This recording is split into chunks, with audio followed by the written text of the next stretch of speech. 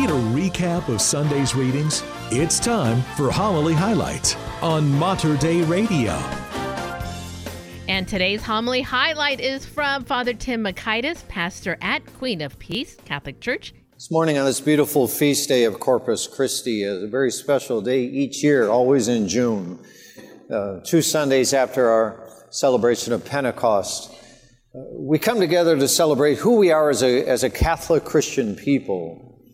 By that I mean one of the most beautiful riches of our Catholic faith, I think, I've come to see over the years in parish life and walking with many, many people over the years in a variety of parish settings, is our profound sense of community, of family, that we as Catholics always speak in kind of corporate terms. We speak about we, us, ours, people of God. We speak about gathering. We speak about coming together. And so much of what we do is done in group settings. When we celebrate our sacraments, the only sacrament that's celebrated individually is the sacrament of penance. But even then, twice a year, we have, as many parishes do, we have public penance services in which many people, as you know, are lined up across the wall, waiting to confess individually to each priest that's available. So though it may be a very personal moment between God and the penitent and the priest, it is still a sense of corporate failing and sin and the rejoicing together as God's people in God's mercy and His healing and forgiveness. So we see ourselves as the people of God gathered together from all walks of life, languages, and cultures. If you've ever been to the Vatican and St. Peter's Square, you know what I'm talking about when you look directly at the beautiful grand Basilica of St. Peter, and out from either side comes this colonnade. And then the colonnade forms a kind of half circle surrounding the outer parts of St. Peter's Square.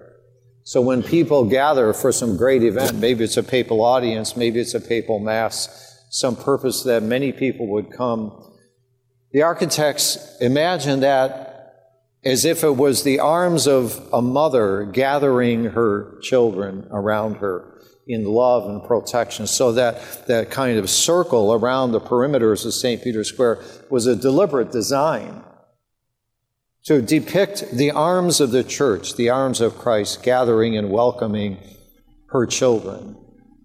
Not just her child, but her children together.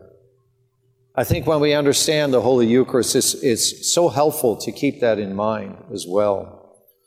Because this is a meal not just for me or for Deacon Brent or for our servers or our readers, the communion minister. It's a meal for us. God fed the manna in the desert we hear in the first reading. Not just one person walking alone with Moses. He called them as a people. He called the Hebrew slaves out of the slavery of Egypt into the freedom of their own land. He called them as a people. When the burning bush, God spoke from the bush to Moses, I have heard the cry of my people, and I will save them. Choose them to be the way in which salvation will take forth through them as Christ comes. And so this sense of corporate awareness and family and group is so beautiful in our Catholic faith. So today we celebrate that meal, that Christ who is food for us, given to us for our journey of life. Remember Pope Francis a number of years ago spoke about the Eucharist being not food for angels, but food for sinners. We're all broken. We're all in need of healing. Christ comes in mercy to us as we bring Him our brokenness and lay it upon the altar with Him who was broken on the cross for us. And He enters that brokenness and brings the pieces together. God gathers, the evil one scatters. So as God gathers, we are gathered together in His beautiful celebration of the Mass, Sunday after Sunday. This beautiful Feast of Corpus Christi has many layers. Whenever we speak about the Eucharist, sometimes it's hard to know exactly where to begin, what point should be made. But a couple of days ago, praying over these readings, the second reading, as brief as it is, the second reading in particular struck me. One word stood out to me, and that was participation. St. Paul this morning says, our sharing in the cup is a participation in the blood of Christ. Our sharing in the bread is a participation in the body of Christ. When we gather together as community for whatever purpose it may be, we are invited to participate in this experience. And it may be an experience that leaves an indelible mark on us and changes our life. I remember a number of years ago on a pilgrimage we took to France. We went to Lourdes, inside the beautiful shrine of Lourdes in southern France, one of my favorite places. And there was a praying of the Rosary and a Rosary procession every night. It begins at the Grotto of the Apparitions and circles around this enormous track kind of, and returns to the Basilica.